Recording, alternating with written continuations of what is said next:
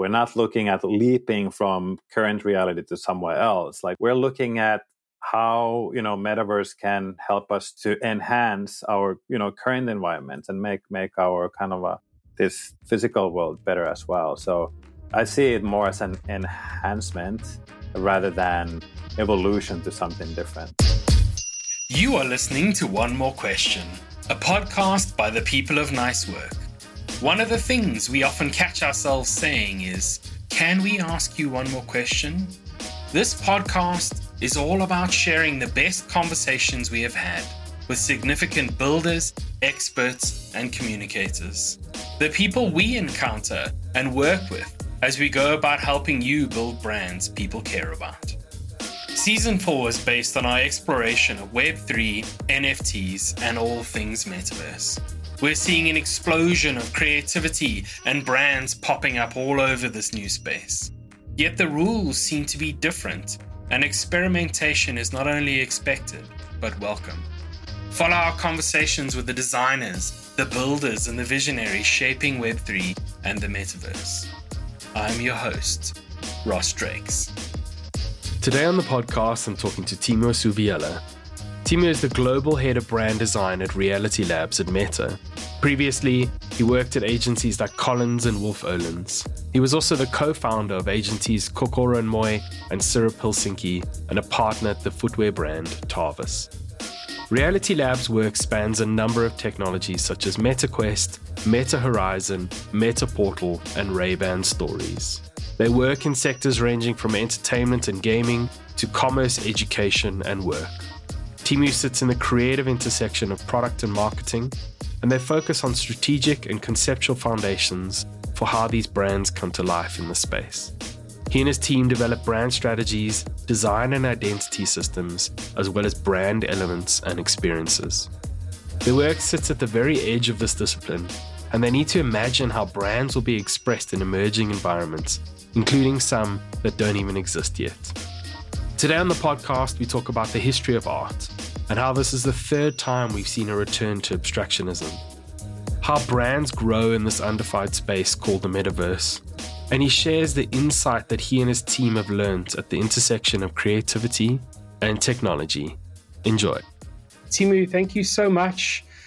We've been working towards this episode for a long time, so it's really, really good to finally get you on the show.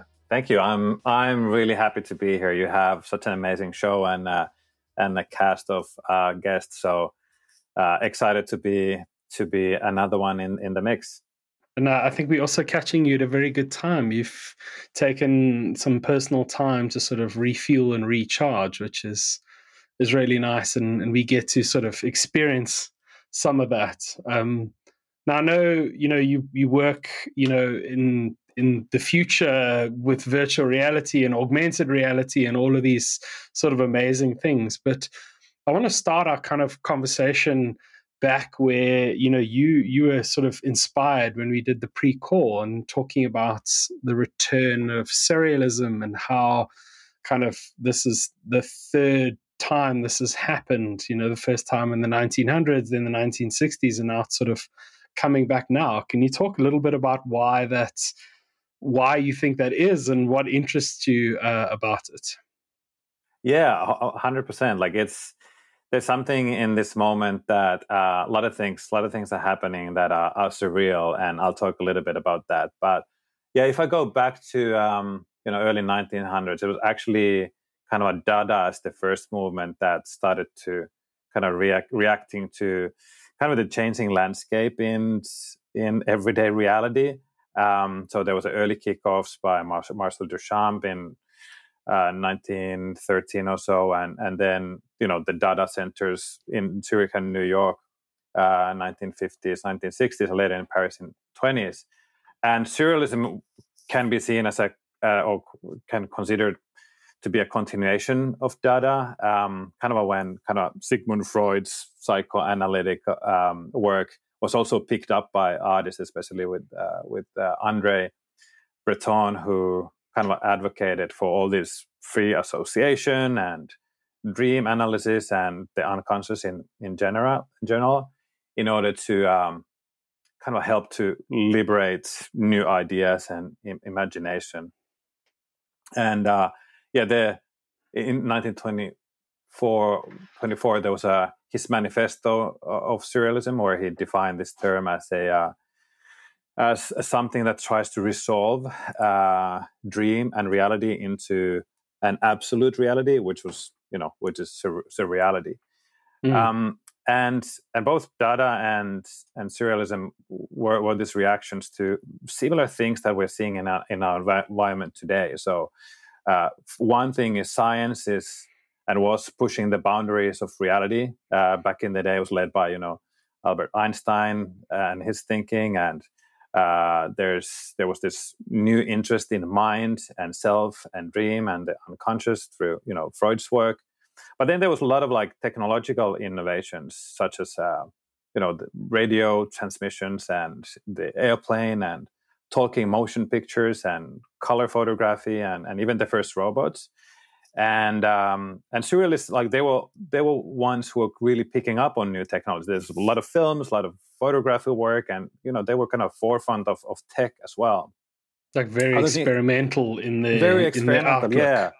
Yeah, and very open. What are the things that can be put together? Film and ready-made objects and whatnot. But then there were a few things like the horrors of World War I were present. There was the continued pandemic, the Spanish flu in 1918 to 1920 or so. So interestingly, these few kind of things that were kind of in the ethos at the moment that are very similar today. And so as the reality was getting weirder and weirder and sometimes even unrecognizable, the art did the same thing, abandoning a linear thinking.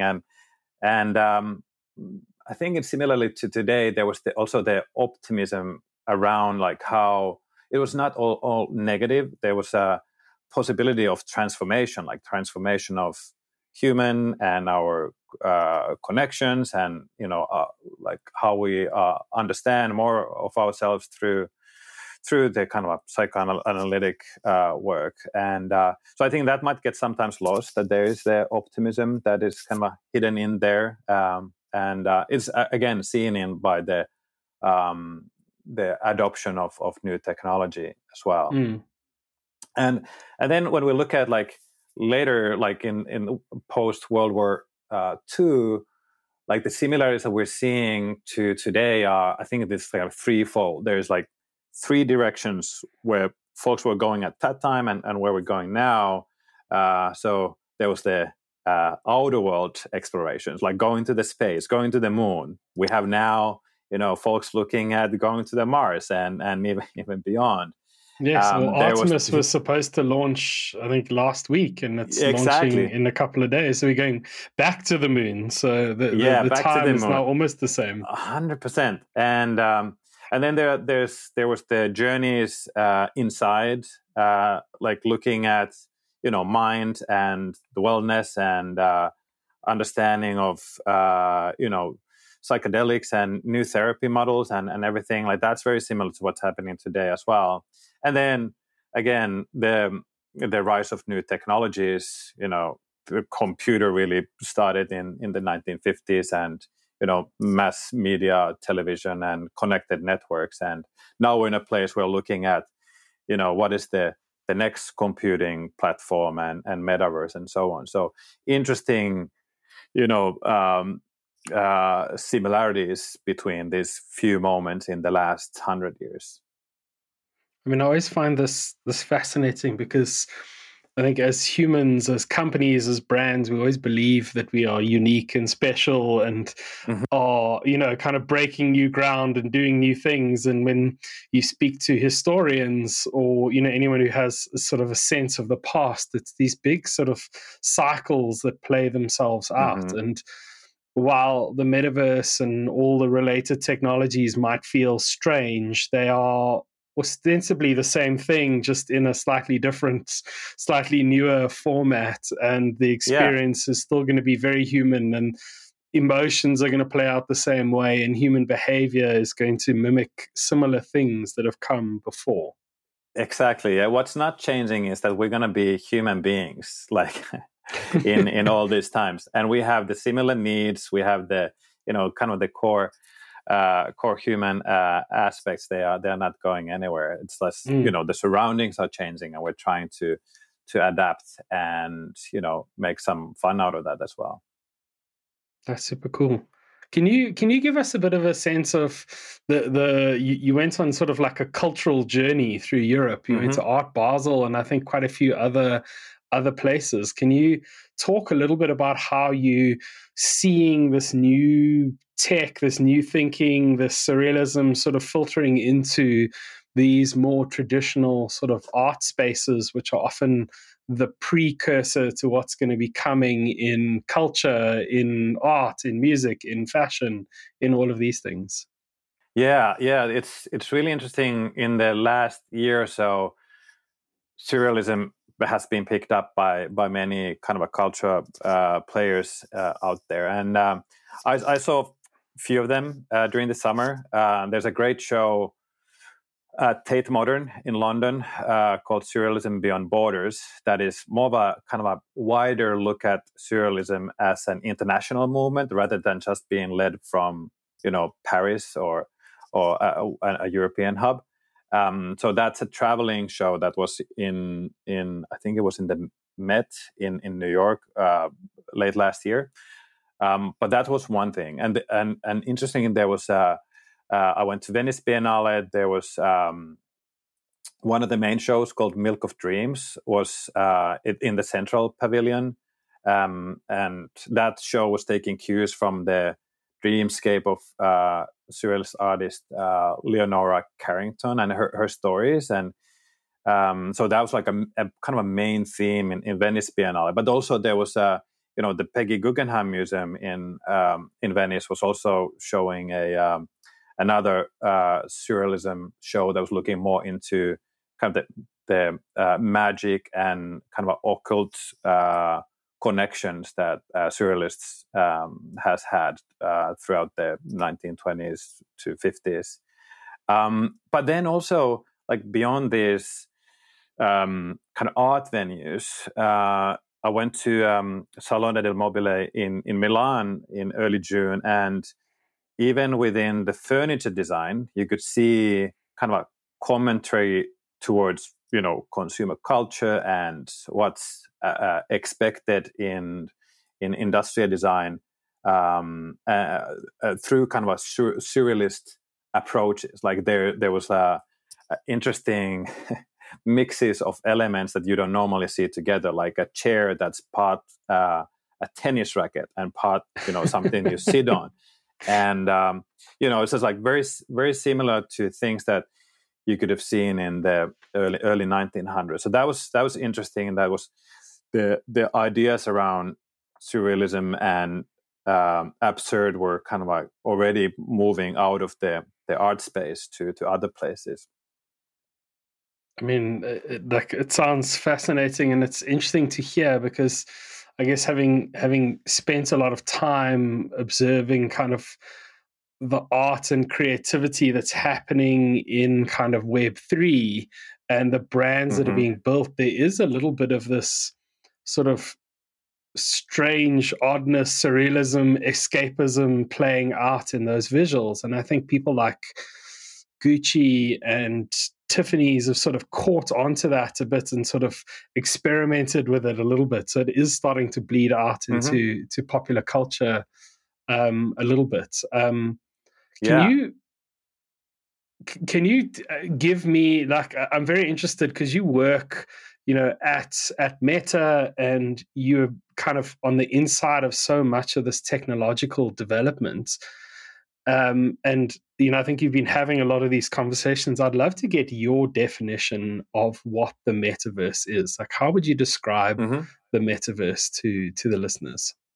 Yeah, I think there's been many attempts on that, and honestly, I've changed my personal definition of the metaverse as more information comes our way and we understand like what can happen. But to me, it's how I'm currently seeing it. It's definitely the next evolution of the internet, but it's a three-dimensional more immersive and embodied version of it that is pulling virtual worlds and social media and layered utilitarian information and much more together. But yeah, think of how I'm thinking of it is as a you go inside the internet versus you're looking at the internet through a window, let's say like your mobile screen or your laptop. So that's kind of my definition. However, even though I'm talking about the windows to metaverse versus stepping in, those windows are not going to go away. We still will be using, the desktop computers and mobiles for a long time, and in many cases, in general, during technological leaps and developments, a lot of things are just moving together in parallel, and they overlap for many years and sometimes even decades. So that's something interesting, or something to keep in mind. So, but that's more on the how metaverse can feel, or how I define how it can feel and how we are in it. But then the other things that I often call out is that it's also a new big step for connection with others, collaboration and creation. And then also for us as human beings, it's a new place to play and learn and work. So those kind of 6 things are aspects that I often wanna bring up. And and what's also important is this is all coming together in real time. So metaverse is not about a recording. You're there interacting real time with spatial audio and even haptic feedback and an explosion of opportunities with avatars. That's just going to be a kind of big part of the metaverse. And and lastly, how I'm seeing it, it's an open ecosystem. It will be created by many. It will have many different versions of itself in parallel across many different platforms. So it's exciting. We're very early on this journey. So think of it as the early moments in internet without too rigid rules and a lot of opportunities. Yeah, I mean, we're seeing, in our work, we're seeing so much experimentation and people getting things wrong and people getting things right. And somebody gets something right and that sort of births an entire another kind of era. I mean, Snowfro created art blocks, and that created the Chromie squiggles, and that birthed the entire generative kind of art NFT scene. And those have had spin-offs into AI art. And, it's just each step sort of creates a whole nother thing that I think nobody has seen coming or can see coming. But I like how you think about the different spaces that it can, occupy. Because I think if you start trying to pin it back to the real world, it starts to feel more tangible. How does this affect the way we work? You and me are sitting across the world talking in little square boxes. What does that feel like when we are more in it, when we are more kind of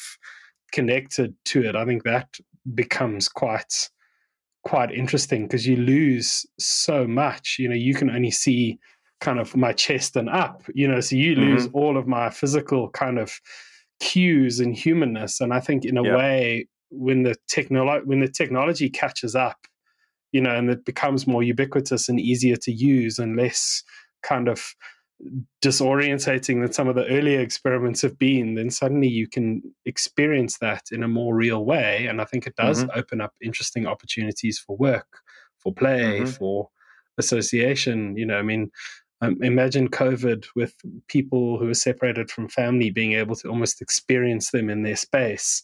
I think these are the things that people are striving towards, which is very exciting. Yeah. And the importance of nonverbal communication, that's just there's a lot of studies and research on that, how that's starting to become more important and or is important in these experiences, and having an eye contact like all that will matter a ton, and which is, the technology just needs to get there to make it feel natural and real. But yeah, it's gonna shift a lot of different things.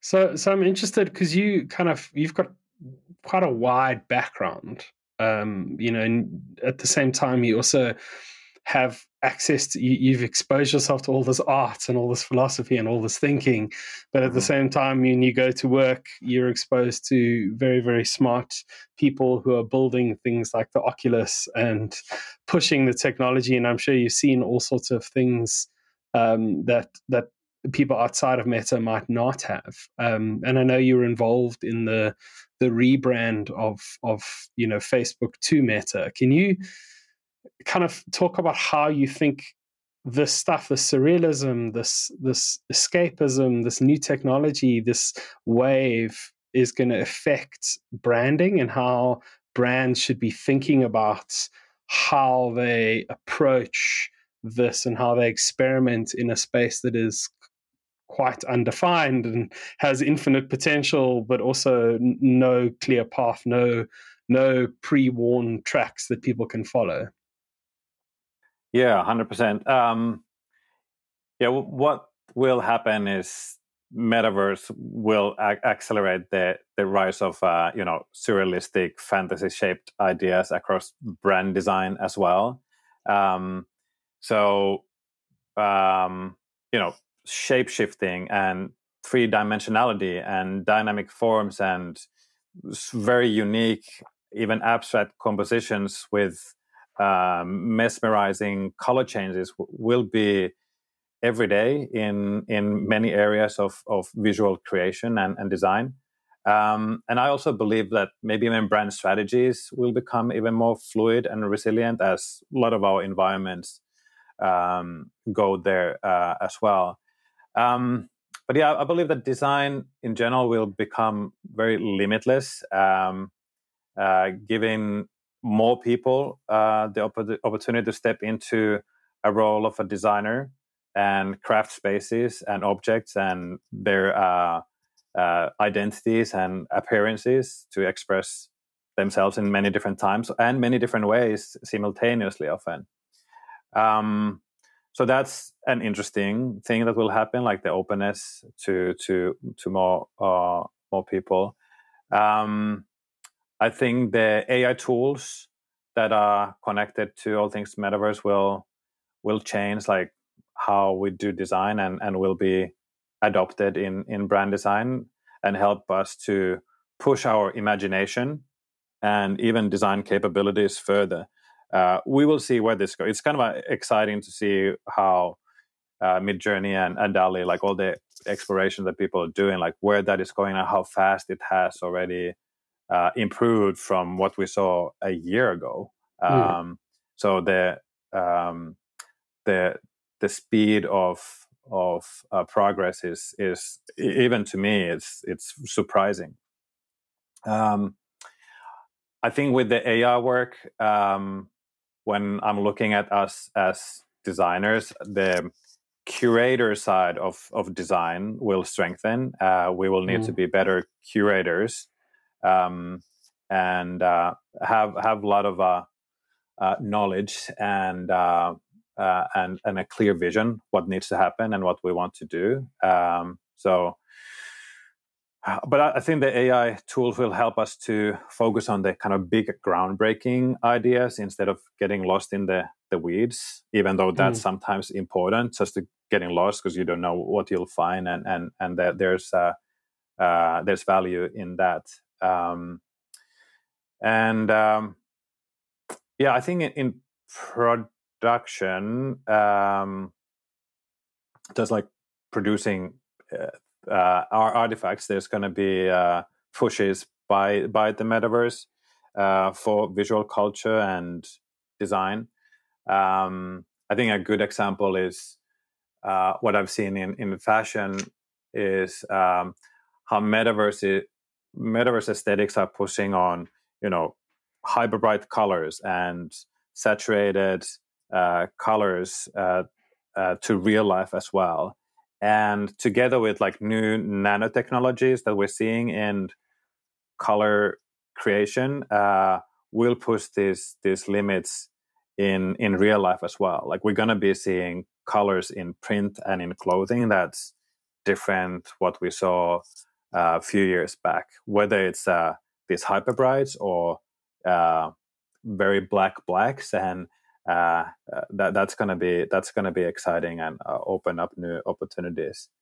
I think that's cool. There's this like idea that you can experiment in a freer space where the technology allows you to try things and break things and do stuff, and people can sort of open their minds up, and then the ideas sort of suck back into the kind of real world. So as people fiddle around with the stuff and like it, then it starts to sort of affect our physical world around us. I mean, I think that's not new. I think Jules Verne and people like that almost defined what we believe in is space travel. And I think some of the rockets and some of the things we've built are almost designed, influenced by how they talked about it. Obviously, there's fluid dynamics and all these very kind of complicated things that go into that. But I think the people who are imagining the rocket in the beginning have a sense of where to start because of something that they engaged with in science fiction that now sort of influencing the real world.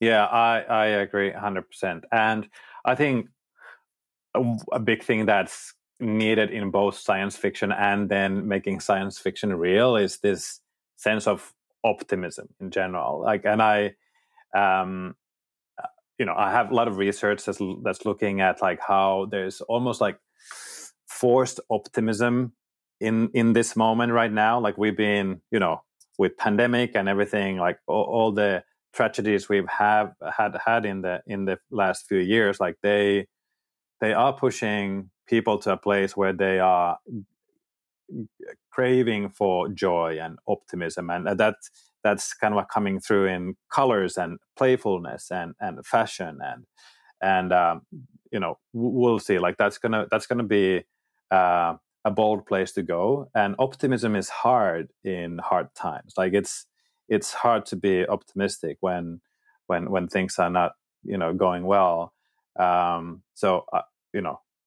I think it's a really bold to be one, and I would encourage everyone to try to find some of that in their practice as well. I mean, I think that's this. Like, I want to combine that with something you said earlier. You were talking about the idea that brand manuals or brand design, brand strategy is going to become more fluid. Now, I know that some of the people who own brands and try and kind of use things like a brand manual to control them and the scope and where they go. Like, how would you shift someone's thinking that, now this is a more experimental place, a more optimistic place where you can get things kind of wrong, which I think to a lot of brand managers, especially for kind of larger corporates, would be completely terrified at the idea of almost letting go of that control and ceding it to a larger group of people who can create anything they want. How would you go about convincing someone to think about that slightly differently? Yeah, I think it comes down to like really having strong values for that brand and kind of those core basics to be in place, which will allow you to be more open and even open up the brand for the people who actually create the brand, because that's going to be the customers. Like the brand is something that forms in their minds and in their heads. Like they should be also the ones who are creating the brands, and we see a lot of this in places like metaverse platforms where people are invited in to be part of the experience or build the experience. So but yeah, I think it comes down to that, making sure that the core positioning and values are in a great place, and that allows more freedom to explore and experiment. I mean, I think it's really interesting. Artifact and people like Jeff Staple were making these cool 3D objects and a lot of them ended up being sneakers that were very similar to Nike Air Force Ones. And instead of, I think, fighting back and pushing back, Nike was just like, okay, we'll just invest in this company and take a controlling stake in it, because where you're pushing our brand, even though we didn't ask you to, is a very interesting, exciting, and refreshing place for us to be. So they didn't have to, as a company, pay for the setup of that and the energy and the collection of talent. The people just did it themselves, and then they could step in and go, well, we can actually work together on something. And they've actually done some really interesting work beyond that. So I think there's some test cases and some examples where this has worked for brands who are bold enough to kind of embrace it and not try and control it. So there are other examples that you can sort of think of that people could kind of latch onto to sort of wrap their head around this? Yeah, I've been thinking quite a bit, like, okay, what are the opportunities for designers in this new world? And I've been trying to look at it, from different angles and the places that are dear to me. Well, first of all, it's a wild frontier. Like, there are no best practices yet, no rigid approaches. Like, if we look at, let's say, web design, like in the early days, and everything was possible. You could just like do anything. And now we have like UI UX principles that are kind of leading a lot of the expression of a brand or experience to certain places, and we've maybe lost a bit of that exciting exploration mentality. But I see, for example, type design. I love type design personally. Just looking at how the continuation from variable type can, or where it will go in 3D environments. What if AI will be embedded into dimensional texts and signs and symbols? Like what if a symbol or a piece of text understands, like, if you're too far or in bad lighting conditions in a metaverse environment, and improves the legibility, or maybe even changes the language, knowing like where you're coming from. So that's gonna be like really exciting for type designers. Just beyond like what is the future of letter shapes in dimensional environments where also interactions matter. Like how do you interact with messaging in dimensional space where it can carry like a lot of information. I also love that it's also potentially not static. Like it can change depending on context and time and who's there, and are there 3 people there? Are they all seeing the same thing? Is it all slightly 100%. different?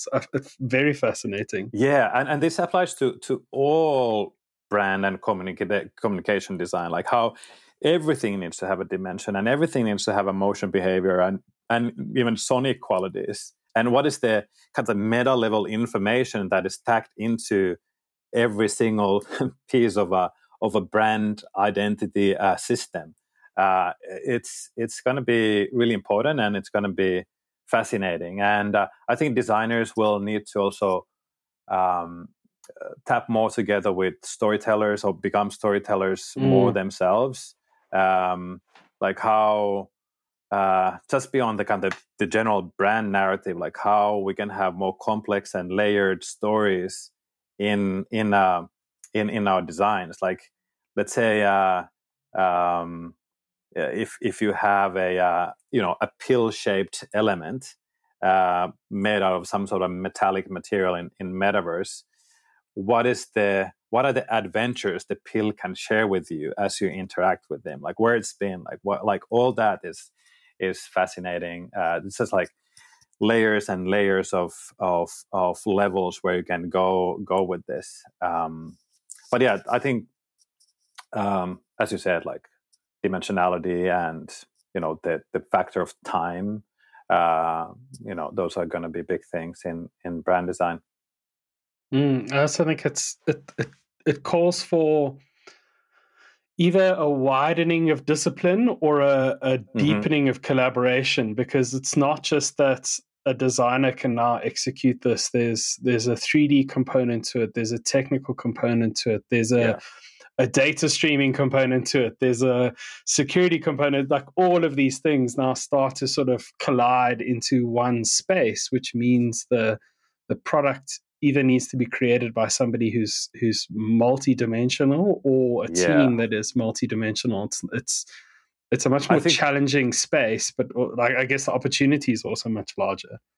I think you got it there, like saying like it needs collaboration. I think that's the thing. Like, we need to collaborate more, and fortunately, like, all these tools that are being built will enhance collaboration. We'll be able to collaborate with people across the globe more easily, and feeling that we're in the same environment and working on a shared project together. So that's definitely going to help in order to kind of go after these kind of exciting new opportunities. If I can talk about like another area that's just like dear to me, architecture and kind of product design, and the opportunities that are happening there, because I feel like, at least in architecture, there are some players that are ahead of the game already. There are virtual cities and housing and headquarters that are already being created by architects. There's the Danish architect Bjarke Ingels and his company BIG. They've created a for Vice Media. I think it's called Viceland. Is the kind of a innovation space in the metaverse. Zaha Hadid Architects, they've been working on virtual cities. Beyond, like, they started with NFT galleries and then went to, like, now they're building this kind of a really complex systems, and that will also generate more work. Like, as we start to work on more complex things, we're going to be needing urban planners. Like, how do we think about the virtual cities from a planning, like urban planning point of view? How we make everything function seamlessly in these new environments that improve the visitors or citizens' lives in these new digital spaces. So that is opening and new collaborations between designers and engineers, and then people with social study backgrounds and understanding like how these systems can and need to work. So that's very lofty, very big challenges and opportunities that we have. But I think it's interesting because generally, I think urban design, big architecture, building your own headquarters is things that are sort of reserved for the Fortune 500 companies. Most small companies don't really have the opportunity to affect the physical world on that scale. But I think part of the opportunity that this unlocks is there's no reason that Nice Work can't have its own city. The only thing stopping me from that is me actually just getting a team together and building it and putting it out there, and then we get to engage in all of this. Yeah, they've been like smaller galleries and artists entities that put together their own collaborative spaces on a platform somewhere and hosted openings, and had like thousands of people come in and just like expanded their reach and found new audiences, and that's exciting to see. Like exactly as you said, like you don't need to have like massive machine in order to build this big corporation, and the tools are getting better as well in order to go to these places. Now, I mean, it's interesting. A lot of people talk about kind of Web3, metaverse, NFTs. Like, this is a bit of a movement, and I think coming back to where we started about sort of art movements, it strikes me that often something is only really defined, once it's done. Like once people have kind of been in it for a long time, or even moved on to the next thing. Where do you think this movement is going? Where do you think for brands and companies and things, where do you think this all kind of ends up in the next 5-10 years? There's similarly as with the 2D internet, like we cannot know in advance like the final importance of it all, especially to our global economy. But there's been some predictions by Bloomberg and McKinsey. They released some of their predictions this summer around that metaverse could grow up to 5 trillion in value by 2030. And it's such a big, let's call, movement that it's going to be around. It's going to be a big player in our lives. It's just like how it's going to do that, and how we're going to interact with that, and what are the different UIs, UX experiences we're going to have with it all, and what are the important areas of interaction in there. Like, let's say a lot of the metaverse platforms have been built from gaming, and they run on gaming platforms. But on the McKinsey report, the largest economic force is e-commerce, like taking more than half of that like $5 trillion force. And then there's virtual learning and advertising beyond gaming in their studies. So that's those are things that we can predict something on, and we see companies and venture capital doing investments in these new places, and not just gaming. I think this year the investments have been more than double than the investments were for metaverse last year total. I think also the technology. I mean, the iPhone's new LiDAR camera is amazing, and it's super easy to fiddle around with, and that unlocks a whole bunch of potential. I think, I guess it's exciting, and for me, the message I hope to get out there is to all the people, big brands, small brands, big companies, small companies, like the opportunities are there. I think the risks right now are quite low because it's unestablished. Nobody knows. So if you do something and it doesn't necessarily work, you can chalk it up to just an experience. But if you get in and you experiment and you play now, you can be ahead of 99% of the other people who haven't, who are too scared to sort of try. They're waiting for it to formalize, and then they're like, okay, then I'll step in. And I think at that point, it'll be harder and more expensive to be noticed and to do something interesting that other people can kind of engage with. Yeah, and to like adding to your kind of a list of the entities that will benefit from a lot of this. It's also the individuals themselves. Like when I'm looking at learning and education and connection in general, and the opportunities for different perspectives to come through, voices to everyone. So those are like huge things for just like from an individual point of view. And one thing that I've looked at recently as well is like what are the good things for the planet within all this. And there was an interesting piece of information that I found around twinning, like creating twin versions of buildings or cities in the metaverse in order to plan in the best possible way, how to control the temperature in buildings, like where to put the solar panels to get the most out of them.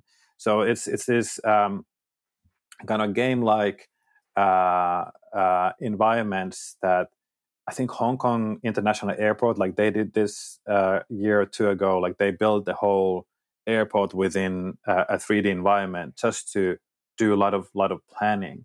And if we can get like to really granular level on many different places around, what are the materials we should be choosing for also the real life, the products and places in our real environments, like the metaverse and 3D environments where we collaborate, they can help with those things as well.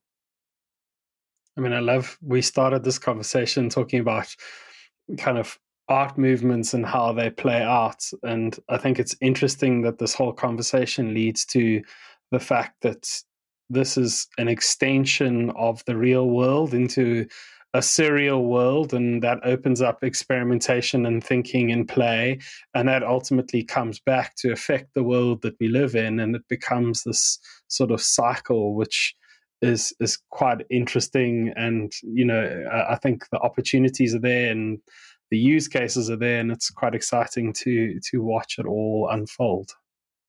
Yeah, I think that's exciting. That's really exciting, and that's something to keep in mind as well. Like, we're not, as you said, we're not looking at leaping from current reality to somewhere else. Like, we're looking at how metaverse can help us to enhance our current environment and make our kind of this physical world better as well. So I see it more as an enhancement rather than evolution to something different. I think that's such a great note to end on. Teemu, thank you so much for the conversation. I really enjoyed it, and hopefully one day I can come and visit you and see some of this technology in action. So thank you very much for coming on the podcast. I really appreciate it. Thanks for having me. Awesome. We'll catch all of you in the next one. Bye-bye.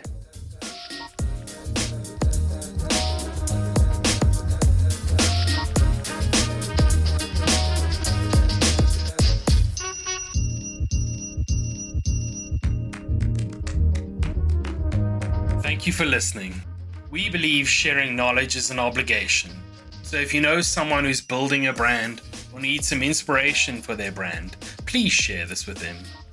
This is our 4th season, and we'd be grateful if you'd hit that subscribe button so you're the first to know when a new episode is released. Even better, leave a review and tell the world how much you enjoyed listening. One More Question is brought to you by the people of Nice Work. We're on a mission to build purposeful Web3 brands that people care about. We're based in South Africa and serve the leaders of brave companies around the world. If you'd like to know more, work with us, or make a suggestion, please reach out at www.nicework.co.za. Bye-bye.